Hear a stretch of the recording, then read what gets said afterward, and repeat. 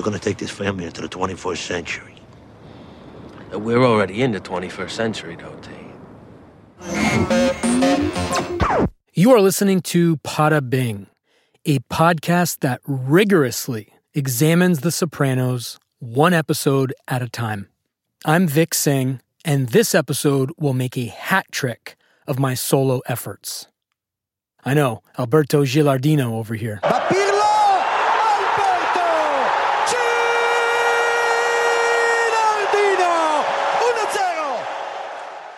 Special thanks to everybody for indulging as I figure out this format. Your feedback has been overly kind, and I'm appreciative of that. It turns out scheduling 3 people with 3 different lives and 3 different sets of obligations is tough. But I'm sticking to a schedule for all our sakes, and so thank you again for marching down the field with me as I sometimes call audibles. Street! Dre! Red Polly! Blue Poncho! Monday! I imagine the remaining episodes will be a combination of the gang plus my solo efforts, and if I can orchestrate it so that it's every other week, I'll tap dance to and from my car every day. Maybe one of you can send me a boutonniere or something, if that happens. Fuck you want, a boutonniere? Okay, let's begin our rigorous inquiry into Everybody Hurts. Besides the obvious REM reference in the title, Everybody hurts sometimes. I always think of Michael Jackson's Man in the Mirror when I watch this episode, as a big part of the story is Tony wrestling with questions. What kind of person am I? What kind of man am I? This theme is buttressed by the sequence of individual shots of Tony, Christopher, and Artie gazing at themselves in the mirror. And to a lesser extent, even AJ, who somehow realizes he's not living up to the pop culture standard of what it means to be heir to the head of a crime family. This episode was written by Michael Imperioli and directed by Steve Buscemi, who also directed Pine Barrens. HBO synopsis. After hiring an attractive French hostess, Elodie, Artie agrees to loan her brother some money, with interest. Meanwhile, Christopher gets some new responsibilities. Carmela fixes Furio up with an oral hygienist. Anthony Jr. becomes the doughboy of a new rich girlfriend. And Tony receives some unsettling news about an old acquaintance. Wow, reading that out loud, calling Gloria an acquaintance is a little rough. The title, of course, screams REM. It's too close to not be officially connected to the song of the same name. But nobody knows anything, right? But the musical reference in the title brings me to sound. Sound design hasn't been explored much on the pod so far, so I want to make a conscientious choice to pay closer attention to it going forward. I almost feel as if something might have been missed there. Probably just paranoia, but in addition to reviewing the show with a magnifying glass, I will be experiencing it going forward with a pair of Beyerdynamic over-ear monitors powered by an external amplifier. I'm bringing him in closer, Merlin. You're gonna do what?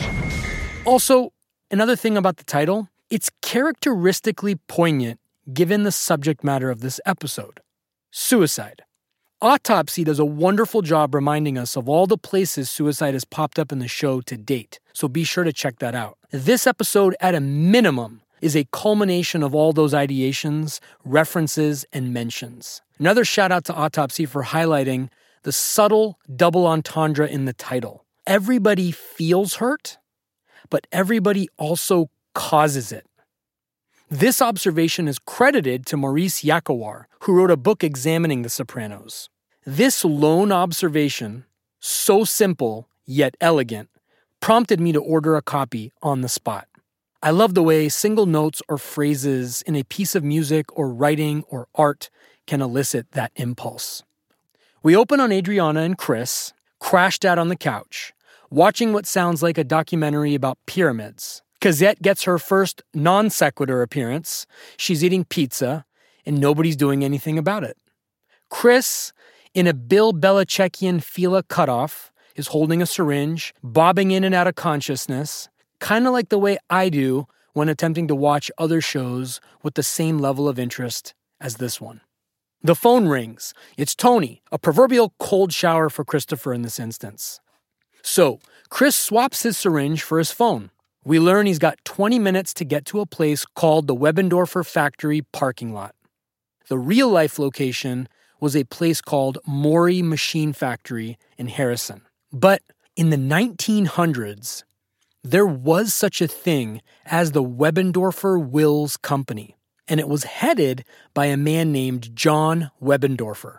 Stay with me on this. Webendorfer Wills was a printing manufacturing business in Mount Vernon, where the following people, you better sit down for this one, Please shut the door and have a seat. have origin stories or ties. David Chase, Michael Imperioli, whose father and grandfather, respectively, worked at Webendorfer, Dick Clark, shout out American Bandstand, Puff Daddy. I can hear him singing, I'm coming out. On the corner of 1st and 4th Avenue in Mount Vernon right now. DMX, X gon' give it to you.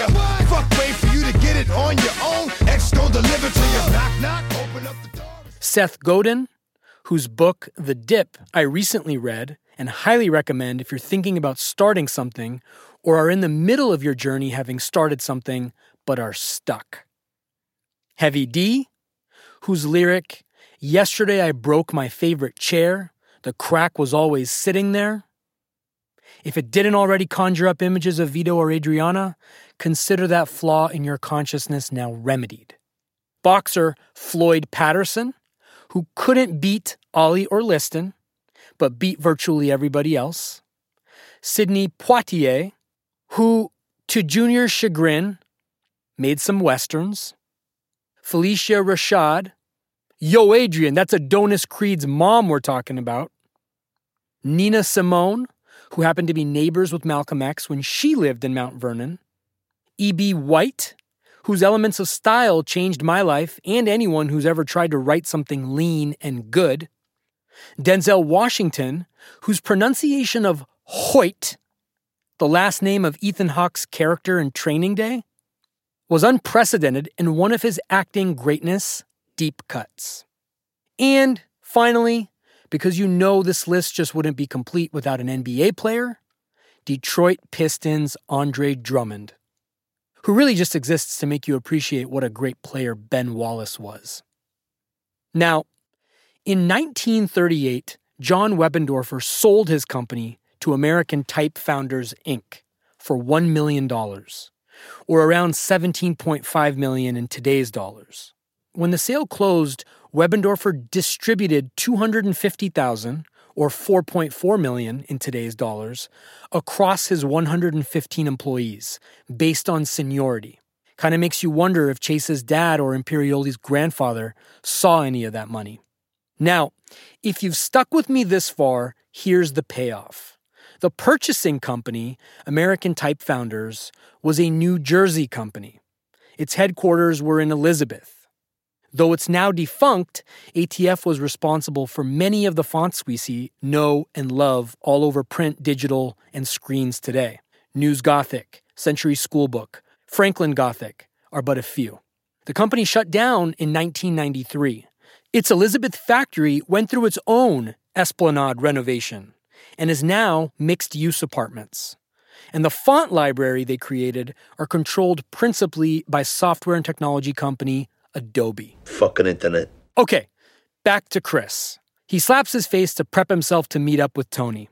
Now, does slapping your face mitigate your high? Turns out that slapping yourself in the face has some healthy benefits, mostly aesthetic though.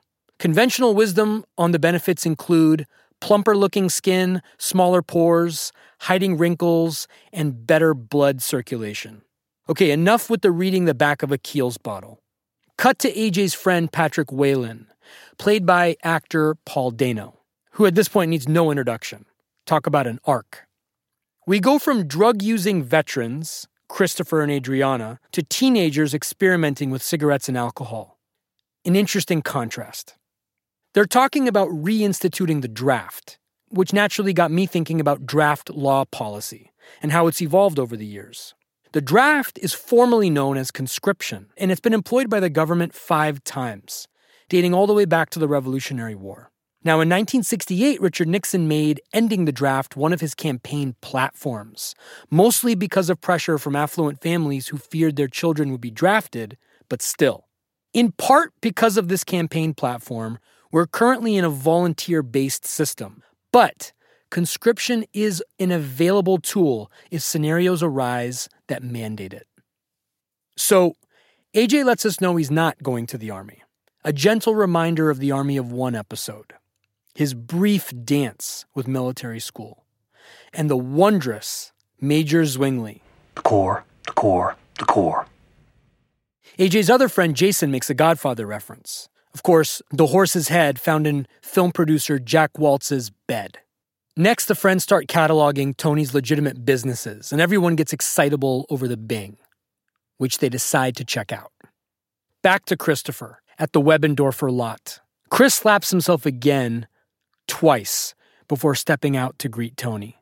Furio's driving Tony, and the camera trains on him. He notices something about Christopher. The slaps, the cigarette. Maybe he wants a taste of the H.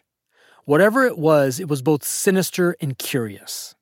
Next, notice how Tony looks around when he steps out of the car. His neck is like a camera on a slider, panning the environment before locking on the final subject. Christopher in this case. Note the landscape. The sound of a train bellowing in the background. The night air. You can hear it.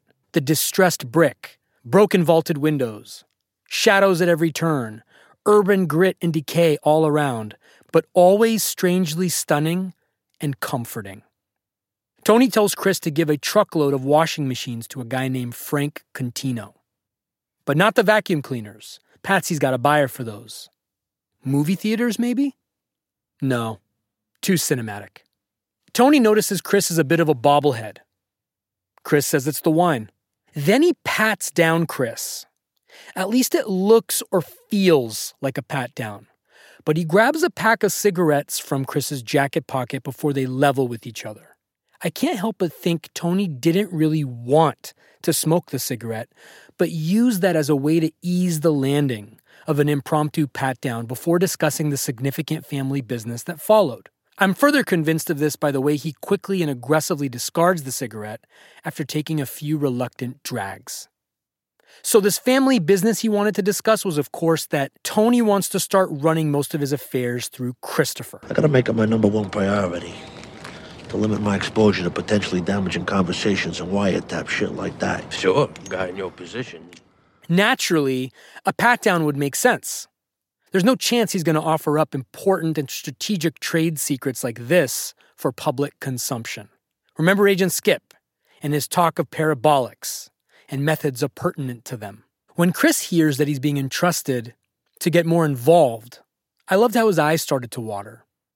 Could have been the drugs, with his fidgetiness and all, but you get the sense he's really feeling raw emotion here.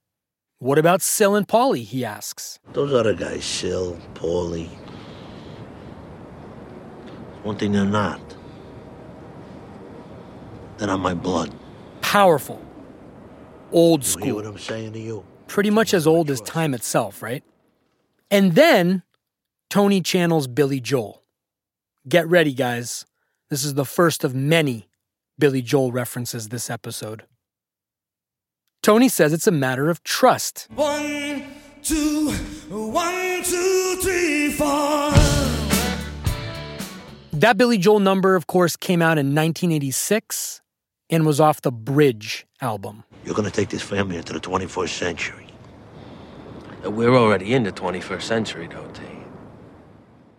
I just love how the writing took a serious moment and turned it into comedy. Chris proclaims his renewed love and devotion to Tony. This is almost like a born-again baptism or a renewal of vows. All because of what T did for him. I'm saying that in air quotes, by the way, because I really feel it was a setup. Go back and listen to 4.01 to get the full consideration of this issue. Also, Tony's face, his reaction to Christopher professing his devotion here is less than convincing. In fact, It's almost a tell that validates the wonderful theory that only became apparent to me after all these years. To paraphrase Stephen Colbert in his recent interview with Anderson Cooper, I didn't learn this. I realized it. And now that I've realized it, I see a lot of things differently. True or not, actual or not, the dynamic of it, the possibility of it is enough. Tony follows up Christopher's weighty and loving acknowledgement by applying pressure. When Christopher says, "I hope I'm worthy," Tony's retort, "Why wouldn't you be?"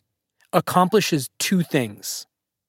First, it hardens him and allows any tell he might give Chris that the Barry Haydu thing was bullshit go right out the back door. Second, it secures even more loyalty and devotion because Christopher, if he's smart, won't fuck this up. In other words, Tony uses this lie again to achieve a similar goal, or at a very minimum, reinforce the original goal. 8-ball, corner pocket. Final thought on this scene. Note that both are wearing leather jackets, but Tony fills his out, whereas Christopher's is oversized. Tony's wearing his jacket. Christopher's jacket, on the other hand, is wearing him. The changing of the guard may be figurative, but it's definitely not literal. Not yet, at least. The dichotomy of man and boy is on full display here. Now, cut from Tony and Chris hugging it out to AJ in the backseat of his friend's car. Why is AJ in the back seat? He should be the man, at least amongst friends. Insult to injury, he's in the middle seat. Yes, I suppose that it's mitigated by the fact that he's in between two beautiful girls, but still. They pull up outside Satriel's. This is where my dad's office is. Oh, okay. It's a front. Like Jenko olive oil. Yeah, it's like Jenko. It looks really clandestine. Teenagers applying metaphors on metaphors on metaphors. Oh wait, that's not limited to teenagers. Here I am in my advanced 30s doing the same thing. Age really is just a number, and receding hairlines. But I digress. AJ's amassing a cadre of friends and future yes men based on the mythology of his heritage. And if nothing else, these sequences are great launching points for future storylines. Okay, Tony's in the kitchen, down comes Carmela, and, cue the music, she bumps into Furio. A modern-day analog to this has to be the Instagram boomerang emoji thingy, right? Upon close watch, Furio kind of bursts in, a little fast given the general tenor of the room, the mood, the time of night, and he surely must have heard her coming down the stairs. What I'm trying to say is his move was intentional, and if so, lot of balls, given that Tony was right there. What's more, he turns 180 degrees from the direction he was going so vigorously to use the men's room. But his pace in the other direction is much closer to an after curfew kind of pace. Also, note the oranges on the table as he walks away from her, and Carmela gazes longingly at him. After, of course, looking away from Tony and blushing like a tomato. If the Godfather orange reference is intentional here, are Furio's days numbered? Are Carmela's? Later in the bedroom, she tells Tony she worries about Furio. This coinciding with the removal of her robe, almost as a way to let her guard down before confiding in Tony, or feeling him out, if you're team long game, Carmela. A note on the seashell-looking chair she lays her robe on. It deserves an Emmy for Best Lit Inanimate Object. Alex Sakharov has no mercy whatsoever. Okay, Lamborghini Mercy. Carmela wonders if Furio is lonely. She name drops Jessica, the dental hygienist, a girl Carmela's trying to set up with Furio. Why is she doing this? What's the play? Someone tell me. Tony says, Don't worry about him. Stay out of it. One date won't hurt. What do you want to bother? My little hello, dolly.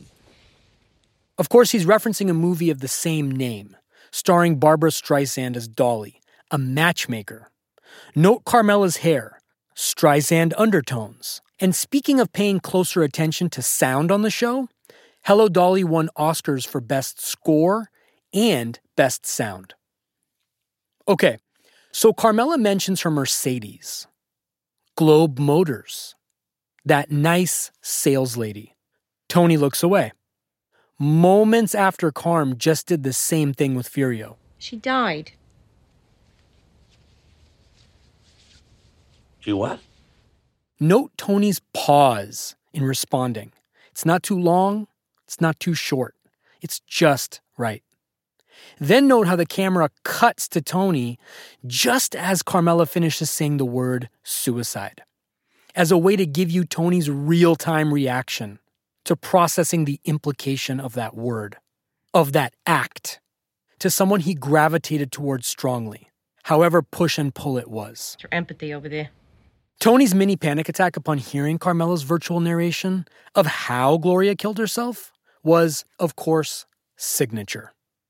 Cut to... Good evening, Vesuvio. The camera introduces us to Artie's new hostess, Elodie. Then we see Artie talking it up with Jean-Philippe. We overhear Artie talking about how 50,000 is a lot of Scarol. But note the bottles of Moet and Chandon lined up behind him as he laments the amount of funds. That brand right now is top of mind for me because of the great new Andrew Bird song called Bloodless. Bloodless for now. The gentry's drinking Moet Chandon. Bloodless for now. Turn around. And the title of that song is all too fitting here as well, especially as it pertains to Jean-Philippe and Elodie. Elodie and Jean-Philippe are siblings. She connected the two of them together on account that Artie has connection to money. Little pitchers have big ears. That's a great turn of phrase and one that I use regularly with the 5-year-old. Artie's name is kind of out on the street, we learn. He gets the benefit of Tony's unwavering protection and support and also has this rep on the street as a power broker, at least by North Jersey standards, and to recent French immigrants, if we're really narrowing it down. So, essentially, Jean-Philippe needs a bridge loan for something called Domaine Vézali, an Armagnac property. Armagnac, of course, is a distinctive kind of brandy, like cognac. It's produced in the Armagnac region, in a place called Gascony, in southwest France.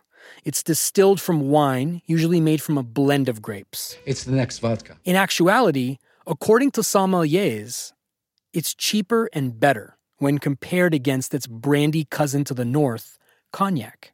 The key difference between the two is that cognac is distilled twice, whereas Armagnac is distilled once. Jean-Philippe mentions a $10 million worldwide launch, and he's personally got $100K in it, and he needs that additional $50 to secure North American distribution rights. He goes on to say that the timeline is 10 days because when the deal is done, the advertising money is going to be released to him. Red flag. Where's Ginsburg?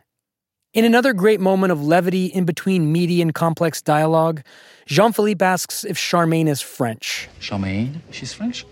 Not remotely. Such a great little chaser. That leads us to a great moment between Artie and Charmaine in the kitchen. She wants Artie to collect on Tony's $6,000 tab. Artie, you want to bring in some meaningful money? Why don't you get your friend Anthony Soprano to pay his tab? It's close to $6,000, Arthur.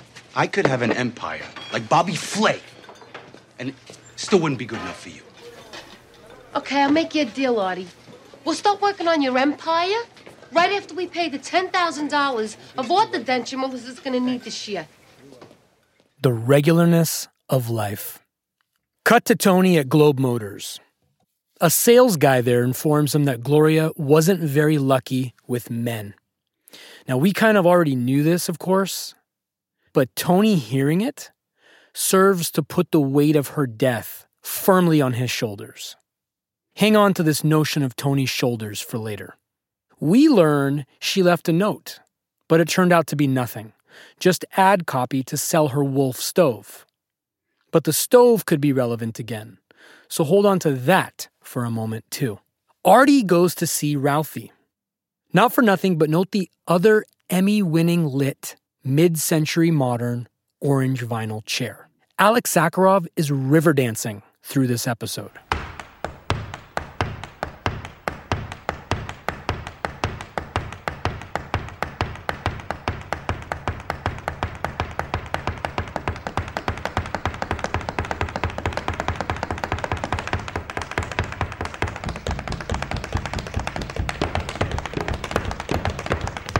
Chef Ossobuco, Ralphie says. Ossobuco, of course, is an Italian dish consisting of veal shanks braised with vegetables, white wine, and broth.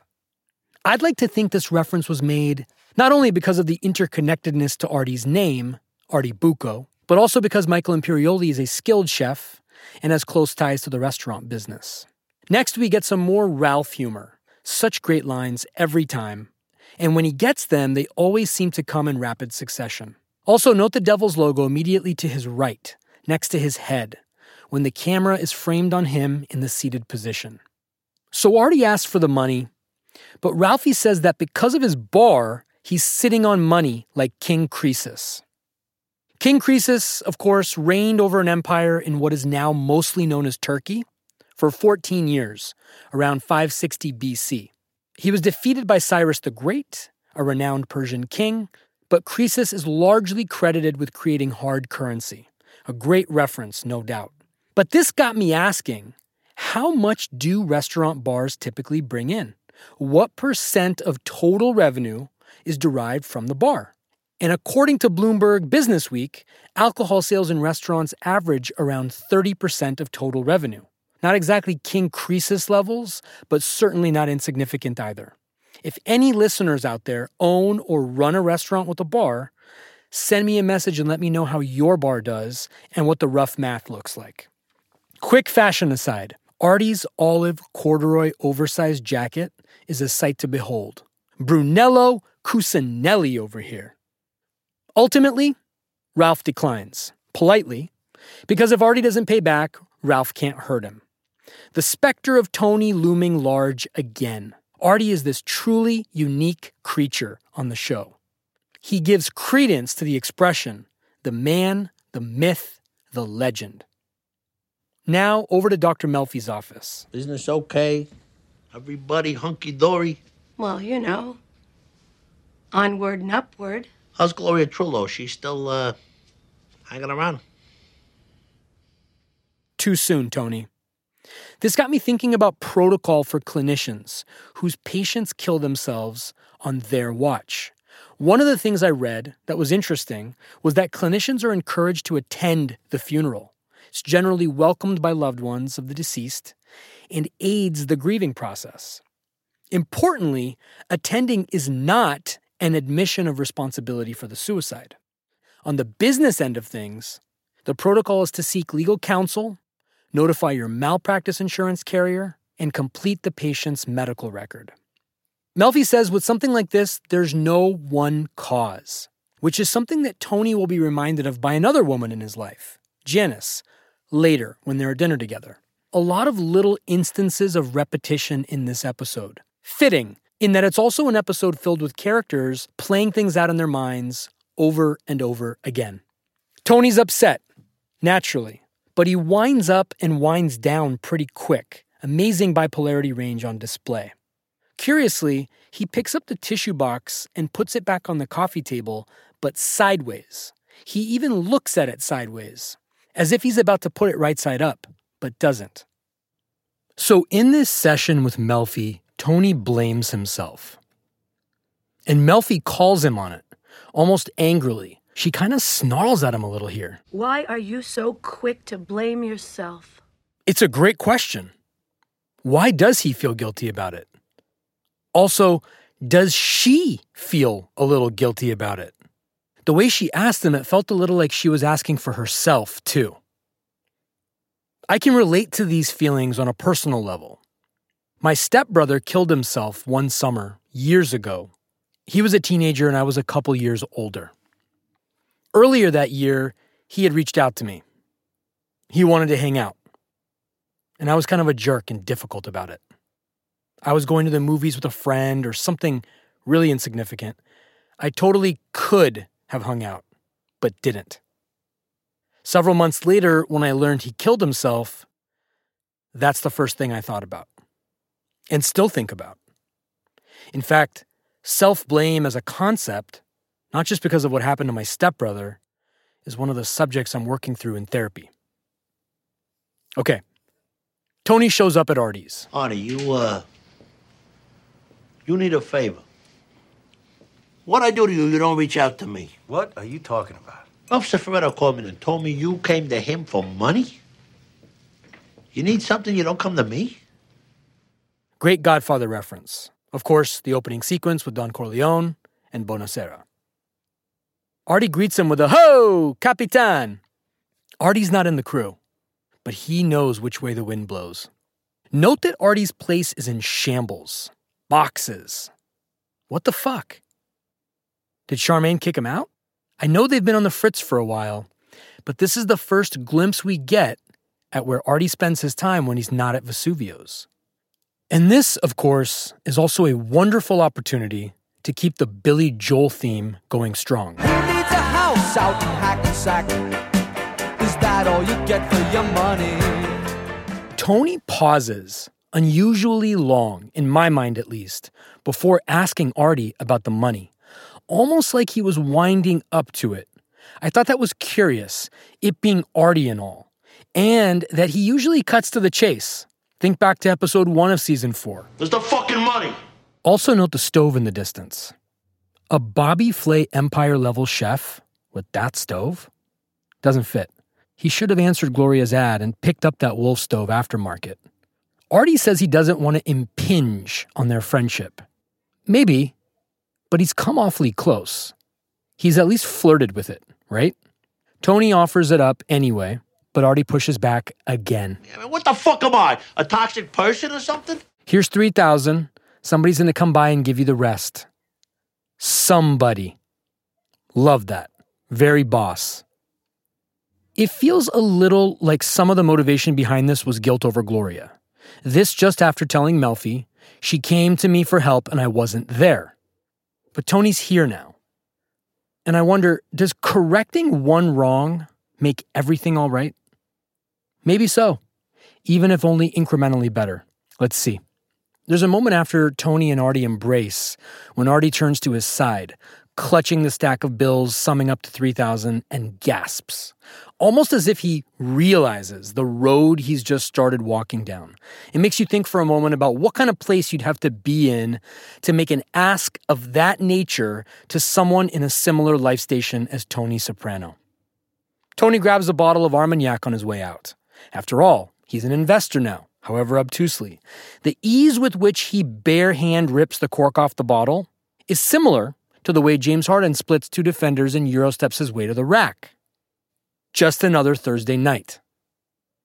Also, love the choice to come in on a wide angle of Tony and get right up close as he drowns the bottle.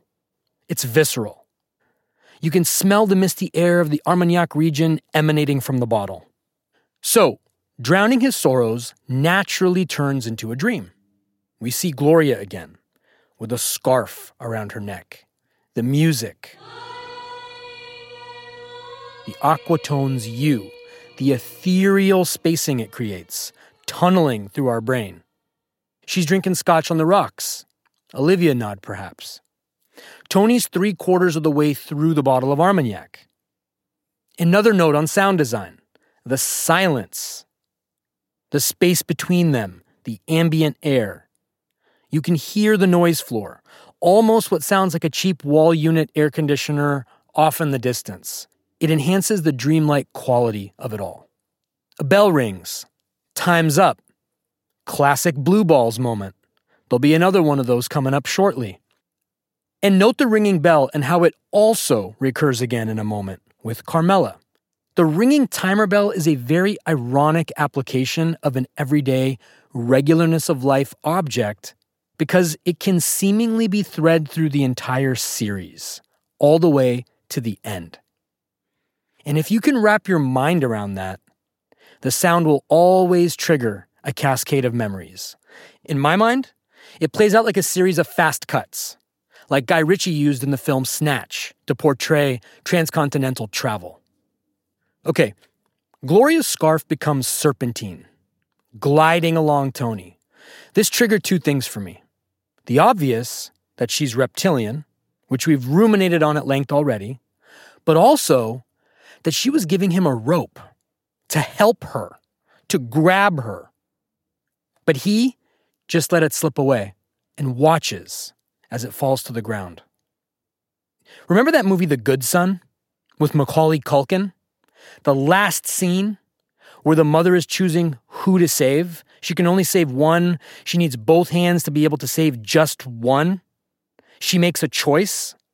This reminded me of that. Tony chose to put both hands on his life with Carmela and protecting that thing of theirs over any woman or alternate universe. These dalliances were always transactions in escapism, a form of necessary self-care. Nothing more, nothing less. And the scarf said to me, you can come at me, you can infiltrate me, you can use me, and I can use you. You can taunt me to grip you. But the most you can do is all those things and nothing else. You can't have me, and I can't save you. It's very Buddhist. The Buddha said, work out your own salvation. Do not depend on others. By the way, the stove in her dream wasn't a wolf either. So she must have sold it. Just not to Artie. Okay, in true dreamlike fashion, snowflakes are falling on the table. No, wait, those aren't snowflakes. Those are chunks of ceiling after being loosened by the chandelier Gloria hung herself from. And the way pieces of it fell perfectly into the tiny opening of Tony's bottle of Armagnac was reminiscent of what it looks like when the Splash Brothers are firing on all cylinders. You can do anything in a dream. And it's never too much or too little. It's a dream. It's a great opportunity, a great canvas to take a character places they normally can't go and to extra dimensionalize them in the minds of viewers. And Sopranos' dream sequences, at a minimum, accomplish that with scope and confidence. Which you want to say? This or this? For some reason, a look at death is more interesting or curious than sex. Death is unknown, whereas sex is momentary. This was a great Matrixy-like moment, and Tony was going to choose the red pill. But note the hard cut before we ever get to see anything. Sometimes dreams end like that. Sometimes things end like that. Friendships, careers, sometimes even shows end like that. Tony wakes up, grabs a Prozac, in a way that suggests he's been self-medicating and not sticking to an instructed schedule. Then he runs down to sign the Soprano family living trust. Carmela says, and if I was obnoxious about this, I'm sorry. Ding! There's that other bell. We also learn of an upcoming Billy Joel concert. Billy Joel. Cue Elizabeth Barrett Browning's poem, How Do I Love Thee? Let Me Count the Ways. Interestingly, Browning was an English poet who lived and died in Italy. But back to Billy Joel for a second. Just hearing his name alone invokes a New York state of mind. Reverby piano, random lyrics playing through my hollowed out head. No matter when or where, gotta make time and space for Billy Joel. In fact, I thought about him so much in preparation for this episode, listened to so much of his music, that I thought how great it would be if there was a show that answers questions about life or retorts to any and all inquiries in Billy Joel lyrics or references. I strongly believe there's enough material in those lyrics to get through most of life's pressing and important questions. Anyways, I digress. Okay, we learned that Carm set up Furio on a blind date. I mentioned this earlier, and I'd love to get some perspectives on the reasons why here. My own thoughts would be hopelessly misshapen, but I feel like there's a play here. I just can't see what. Is she testing herself? Is she testing him? Next comes the moment where I think we officially see what's happening with respect to Tony. That is, if it wasn't obvious already. Tony hooks Brian up with Suits via Patsy. All past watchings and rewatchings, it's been benign. But now, I see it's because he's doing a series of positive deeds to compensate, to chip away at the guilt he feels over Gloria. First the money to Artie, then the trust, now the Suits. Overcompensating for guilt as a human condition. Let's tackle that at some point down the road. When Brian took the info and thanked Tony, called him a great guy actually, how menacing was Tony's return smile? Hannibal Lecter had nothing on that one. Good evening, Clarice. Finally, when Brian walks away, we're left with the apparatus Tony has propped up to carry him through the day. All the many hoops and jumps and obstacle courses depressed people go through to function fall apart. He lets you see how he's able to support the weight of his world on his shoulders in a public-facing situation. But as soon as he captures a moment alone, he lets all the artifice, all the armor, fall down. Back to Artie. We're trained on his 3 o'clock. 3 o'clock. On his 9 o'clock, we've got Elodie, out of focus. Then we get a Western-like orbiting over the dome. 90 degrees to reveal Charmaine at Artie's 12 o'clock. Remember back to season 1 for a second, and the technique of orbiting around Tony's head in College, and then again in The Legend of Tennessee Moltisanti. Something rings, but then stops. Feels like it was a doorbell on the back door to the kitchen. Another bell. And at this point, let's get some Rocky in the mix here. Yo, Tommy! I didn't hear no bell. One more round. Jean-Philippe's look is such a tell that this whole thing is bullshit and will blow up in Artie's face. That fucking wink. Also, love how Artie hesitates for a split second as if to change his mind. Same feeling I had when I handed my kid over to the school he will spend the next 5 years at. That same damn discomfort over the relinquishment of control. Speaking of sons, we're back on AJ. Or rather, AJ's on Devin Pillsbury. And we're accompanied by D'Angelo's instant classic, How Does It Feel? Now, raise your hand right now if you remember where you were when you first saw the music video for the song. The song, of course, came out in 2000. And it was written and produced by Raphael Saadiq, who, by the way, just dropped a new album that I've been listening to called Jimmy Lee. Amazing stuff. He never disappoints. Next, Carmela gives us an elementary education on Yadros. So I thought it'd be nice to get a graduate level education. Or at least take a survey course, or whatever the fuck. Now, my mother also collected Yadros. I'm haunted by them. So part of why I'm doing this is to purge the fear I had growing up of knocking one over. I've also lived through them being used as projectiles in arguments between my mom and dad. Hang on to that visual, and let's revisit it again in the episode Chasing It. Yadro, of course, is a Spanish company. Did not know that. I always thought they were French. That specializes in ceramic figurines of literally everything imaginable. It was founded in 1953 by 3 brothers who have kept it privately held ever since, probably because of my mom and probably because of the Carmela Sopranos of the world out there. They're also super secretive about their processes and techniques, which only emboldens my childhood claim about the racket. The fucking painting. I knew that was a fucking scam. I knew that painting was a fucking scam. Okay, so poor Anthony gets cock-blocked and then has to cover it up in front of his mom while marching across the room.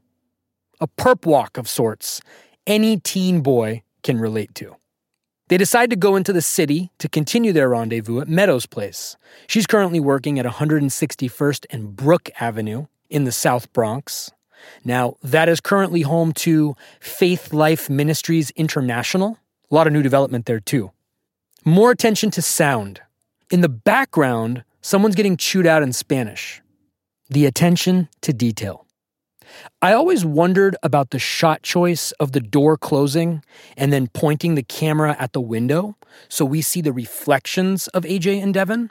Could be AJ questioning himself, his decisions, his lot in life. It certainly fits nicely in the context of this episode's inquiry into those questions and also showing other characters checking themselves in the mirror. AJ walks into the law center where Meadow works, and Mad Dog's a guy who walks out as he's walking in. What's going on there? Self-talk? When in Rome? Meadow introduces herself to Devon because AJ's out of sorts. He feels like a combination of lingering effects of blue balls and being suddenly thrust outside his safe suburban bubble. Meadow is appalled that AJ's sole reason for coming into the city was sex. What about the culture? Book readings and the alphabets. Of course, she's referring to the section of the city in the East Village organized around avenues A through D. I love that upon being called out on it, AJ's notion of city culture was the tree at Rockefeller Center. A tradition, by the way, that goes back to 1931. Now, cut to the collateral-looking scene with AJ and Devon, and by that I mean the vantage point, from Tom Cruise's character to Jamie Foxx's in the driver position, the night. Very Michael Mann feels all around. Then we get Devon's sociology report. It's very age-appropriate, yes, demographic-appropriate, but that doesn't make it any less cringeworthy. And the little box line by AJ. The son of a mob boss versus the son of a math teacher in their respective trappings. It's a fascinating, ironic, and uncomfortable contrast. It also takes you back to Melfi's dinner table with her husband and some house guests. They're talking about how some people they know, business and professional types, are as close to stone-cold gangsters as it gets. And this notion that while some earnings are the result of traditionally legal or ethical work, the trappings of wealth create a feed-the-beast mindset where some of the subsequent resources can be the result of ill-gotten gains. And this win-at-all-costs, rack up the score as high as you can mentality. AJ looks lost somewhere in the middle of all that. Okay, so Elodie is getting a belly from eating all of Artie's gnocchi. She's intentional. She's doing a job Jean-Philippe has tasked her with, which is to keep Artie distracted. They're like a brother and sister Bonnie and Clyde over here. But Artie's worried. He knows he has to face Tony with this. She gives him a CD, Boulevard des Slows, an esoteric album proven by the difficulty I had tracking down info about it on the internets. I desperately wanted there to be some connective tissue there, but let's just leave it on the table for now. Elodie sees Charmaine and books. She knows Charmaine sees right through her. That proved it. Problems with the investment, Arthur? Oh, what do you mean? Please. What do you think? She suddenly wants to play hide the boudin blank with you? Another culinary reference by Michael Imperioli. This time, referencing a French dish consisting of sausage. Kind of a loaded reference. Cut to Carm working out. She's with Aid, also working out. Carm's the face of focus while working out. We could all learn something from her. In the moment. She noticed Chris's skin's not looking too good. Evidently, not enough slaps to the face. Aid says Billy Joel is a no-go. In fact, she paraphrases Billy Joel himself from 2 different songs. She says maybe you shouldn't count on us. In Downeaster Alexa, there's a line, But I got people back online who count on me, so if you see my Downeaster Alexa. and in Only the Good Die Young, You didn't count on me when you were counting on your rosary. just laying track here, guys, throwing dimes, placing objects on tables. Go ahead, sing those 2 aloud. I'll wait.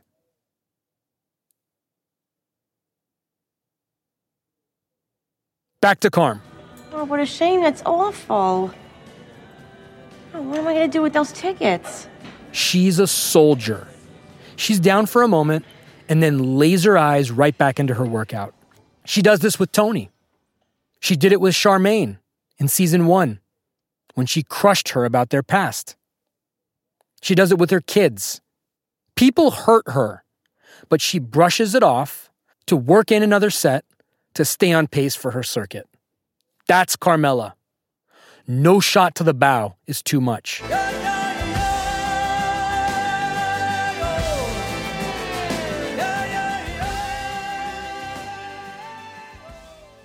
Now, cut from Carm working out to Janice stuffing her face. So classic. She's having dinner with Tony, of course. Hold up, though. This is rare. This is not something we've seen often, if at all. The two of them dining out in public like normal brothers and sisters are wont to do from time to time.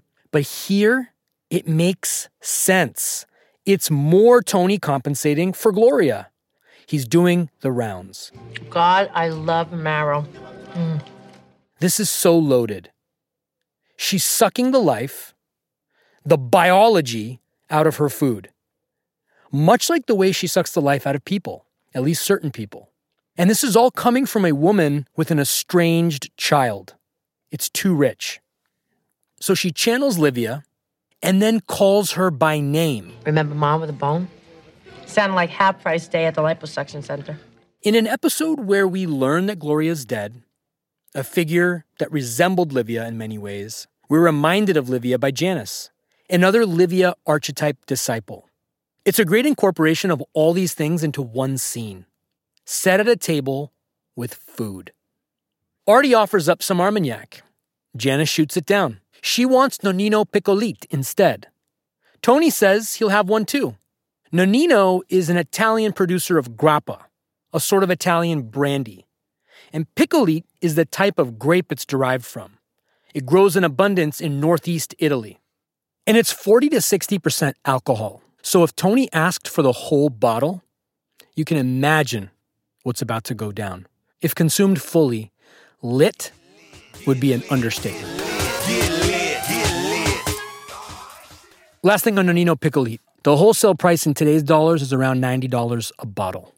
Okay, so Tony asks about Bobby, and immediately Janice thinks this was his agenda for doing the dinner. But he's actually trying to do right by people. This ongoing penance for Gloria, how long will it last? At least up until the point where Janice says, You're a great brother. I mean, we can go at it pretty good, but you always seem to reach out when it counts. That one landed on the bone for him. You can see it in his face. He asks about suicide. Did you ever know anybody that ever committed suicide? When I worked in suicide prevention as a crisis counselor, we were taught that the word committed was taboo because it makes it seem like suicide is a crime, which it isn't. And I'm not correcting the writers here because everybody says that, including me, but I thought it was an interesting concept. One of the missions of suicide prevention is erasing the stigma of mental health in general. And as we know, words matter. They have meaning. So it's worth mentioning. We learned Janice lost a friend, Murray Furlong. Great little backstory on Murray Furlong. Maybe he was in the CIA. Maybe he was gay. Maybe he was both. These little sidebar streams of consciousness are so great.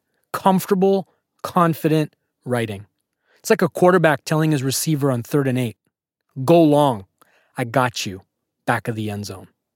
Janice continues. My last conversation with him was an argument, if you can call it that, about him always asking me to accept FedEx packages for him. You see Tony going there, to his last conversation with Gloria, the one that involved him throwing her to the ground and choking her within an inch of her life. Note the music in the background. I Only Have Eyes for You by the Flamingos. Interesting choice. My love is a kind of blind love. I can't see anyone but you. I can't see anyone but you.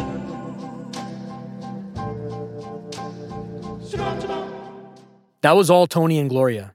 Certainly for a minute, at least.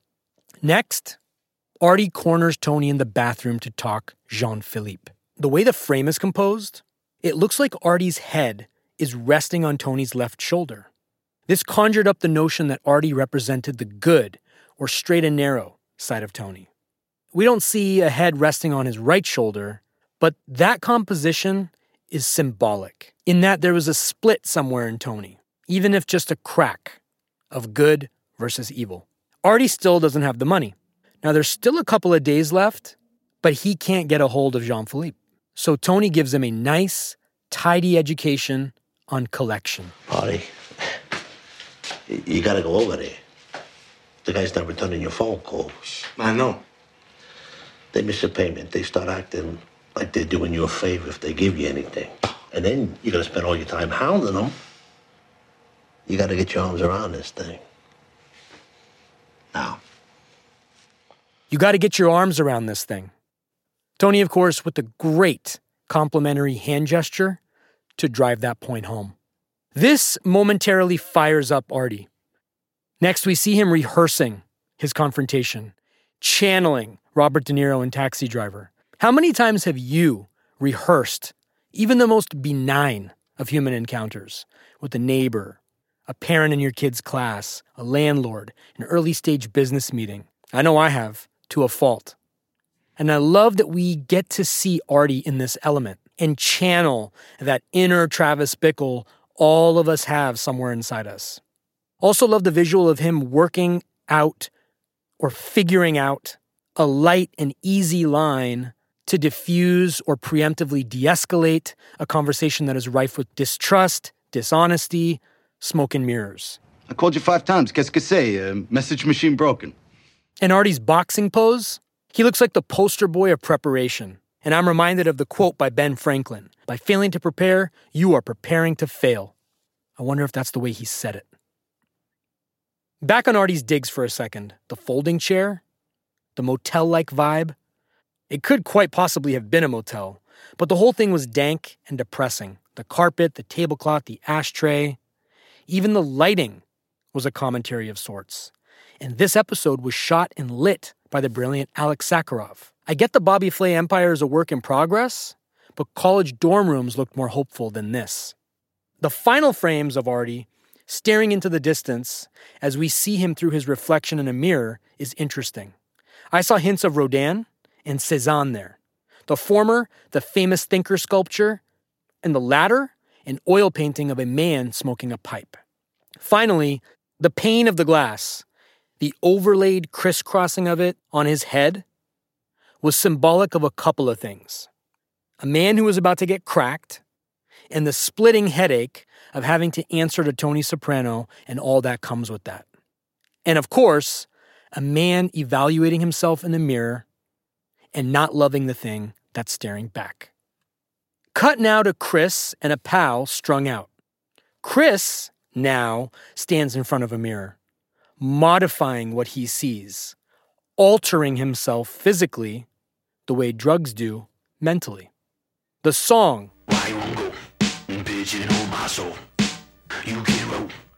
this is Armand Van Helden's Kentucky Fried Flow.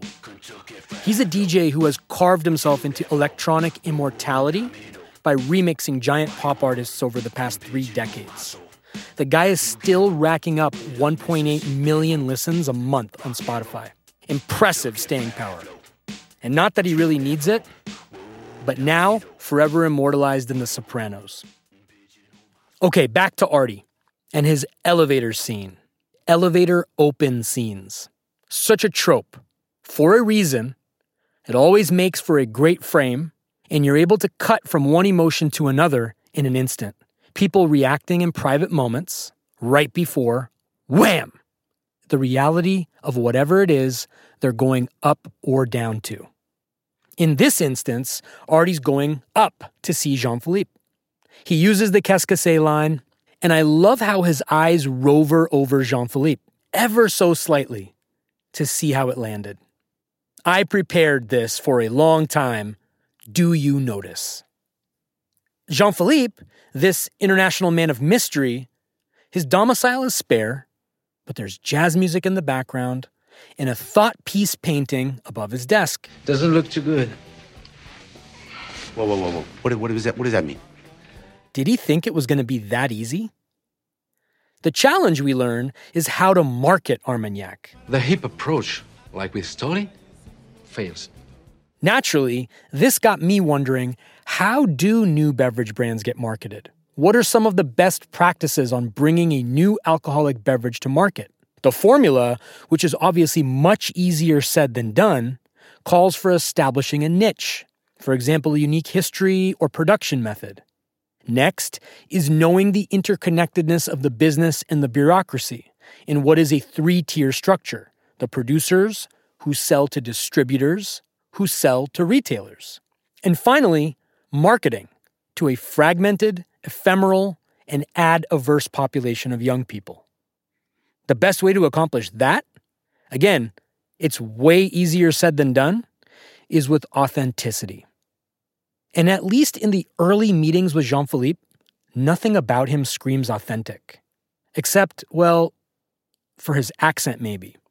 But if someone that far down the food chain is lacking in authenticity, there's a pretty good chance it's not going to be much better the higher up the food chain you travel. Now, Justin, or Dr. Justin, who was on many of the early episodes of the pod, works for a bourbon distiller now. And I hope that if he's listening, I'm somewhat on the right track here. Okay, the fight. Artie, Jean-Philippe, round 1. Jean-Philippe's 3 left-hand body blows were slow-motion cinematic, very choreographed and soprano. The brutality was actually funny. I wished Artie had put up a better showing, but I get it. It speaks to his purity in terms of he's not a man of the street. He's a man of the apron. Jean-Philippe rips the earring out and says, "Du con," which means you C-word. But apparently the French aren't that rude, so it's 1 degree less than the C-word as we know it. Cut to Patrick Whalen giving AJ sex advice. The metaphors and the descriptors are prolific. The guy's writing a manual over here. "We shall know forsooth," he says, which is Middle English and used in poetic contexts as a sentence intensifier, often ironic. They're driving to Devon's house. The exterior location is a place called the Pleasantdale Chateau in West Orange. It's a luxury wedding venue, one of the top 9 in the entire United States. When they get there, the way she trots down the entry staircase with the scarf, the way it's draped, such a prelude of things to come, such a little detail. And there's also a symmetry to it, right? Because earlier in this episode, we saw Gloria with a scarf. Also, I love the pullback to reveal Patrick's car against the backdrop of the castle-like dwelling, or chateau as we now know it to be. The fact that the auto court has a room with a red door is kind of all you need to know right there. Actually, the fact that there is an auto court is probably enough. Back to Artie. He's in a lazy boy. There's somber music. Wondered for a moment if it was music from the CD Elodie gave him. It's dimly lit. Pictures of his kids are prominently featured in the background. Hold on to that visual for something that will come in season 6. He's consuming a cocktail of things to ease the edge of what he's predicting is going to happen with Tony, the fallout from the Jean-Philippe venture.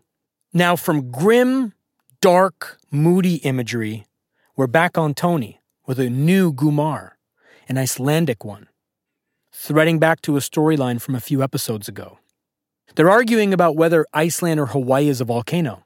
Since I'm recording this with my son in the office, let's put our geology hats on together and see what's what. Iceland, it turns out, is geologically young.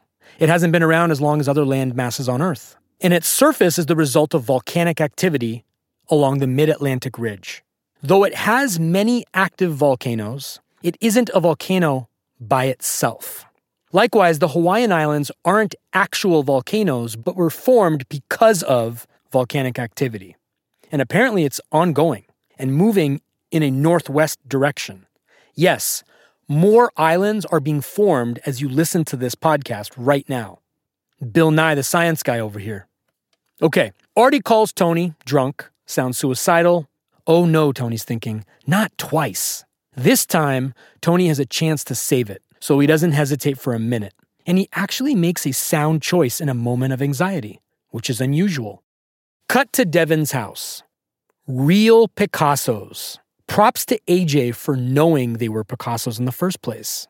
I mean, seriously, he doesn't strike me as the type to sign up for AP Art History, or even one to read 1001 Paintings to See Before You Die, for that matter, which you know is one of the books on Meadows' bookshelf.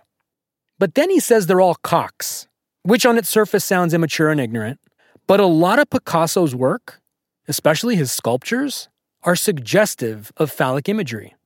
In fact, one of his sculptures is named Cock. It's a rooster, but it also looks like that other thing too. Next, we get more esoteric references. One speaking to American consumerism, and the other pop culture. Patrick is all about the accoutrement at Devin's house. See how I tied that word into an episode with French characters? He mentions a soda turntable. Those are audiophile turntables that started around $1,500 but go all the way up to $10,000 after accessories. Now, AJ is further awash with feelings of inadequacy and inferiority. Next, Patrick comes in with a mint condition copy of Rubber Soul. That, of course, is an album by the Beatles, number 5 on Rolling Stone's 500 best albums of all time. And now, AJ pretty much can't take it. In fact, he's emoting more than we've ever seen before. This episode, in many ways, has been a low-key AJ coming out party. Cut to Tony storming into Artie's room at the hospital. Tony's nice again. Way more than normal. Artie tells Tony to take the restaurant, but Tony says instead, just wipe my tab at the restaurant and we'll call it even.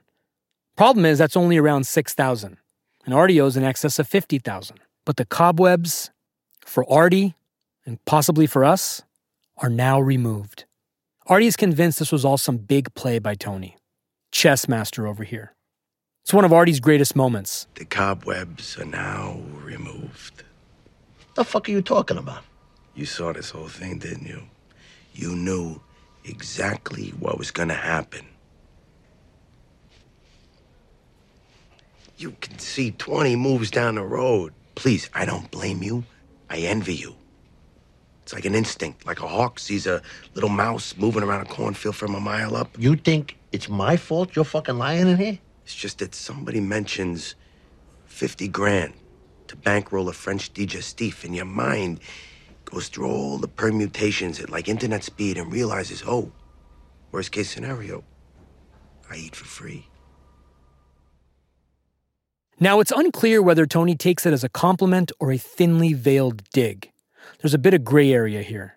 It's certainly enough that he brings it up in therapy in a few moments. Before leaving, Tony makes sure Artie fabricates a story about his injuries, so people don't know that Tony loaned him money. He doesn't want the rap on him under any circumstances. Here, Tony is demonstrating his chess move thought process. It's on actual display through dialogue, as opposed to reading tells on his face and body language. Cut 2. Scenes from an Italian restaurant. Billy Joel. The moment I've been waiting for. I'll meet you anytime you want in our Italian restaurant. The choice to play the music over the dinner table conversation, but to cut the dinner conversation audio, is powerful. Quite frankly, it's what a Billy Joel song demands when it's used in a sync like this. The music and lyric is greater than any dialogue could proffer here, and I love the choice of respect and deference to the piano man, Mr. Long Island himself. The main takeaway from this sequence is that Carm is clearly uncomfortable seeing Furio with another woman. Kind of explains her motives a little bit, though I'm still not convinced as to why she did it. Tony's telling a story about his grandfather who said to him, "If you got a good wife, you're a millionaire." It's a true statement, and I'm proud and lucky to say I can attest to that. Then there's the déjà vu element in his story. In an episode where a dream played prominently. Nice touch. He talks about steak pizziola. Sounds delicious. Another culinary reference. Roughly translated, means meat, pizza style. The recipe hails from Naples, and I can't think of a better drink than soda to enjoy it with. Which is, of course, exactly what Carm poured for Tony that sealed the deal for this thing of theirs. Another thing I can attest to, coming home to a fridge full of carbonated water, either canned or freshly made SodaStream, it's truly one of life's simple pleasures that I never come home to a fridge without one, and I don't take it for granted for a second. Okay, Brian's toast. Calls Tony a new friend. But aren't they family? The statement is the final validation that Tony has done right by people in this episode. And he's heard enough validation now to call it a day. In the wake of Gloria's death, he's picking up the pieces and moving on. And in his next Melfi session, he's talking about his instinct for seeing things 20 moves ahead. Is that the kind of person I am? A hawk? It's an animal. He doesn't seem to like that. But what's wrong with being an animal? He loves animals.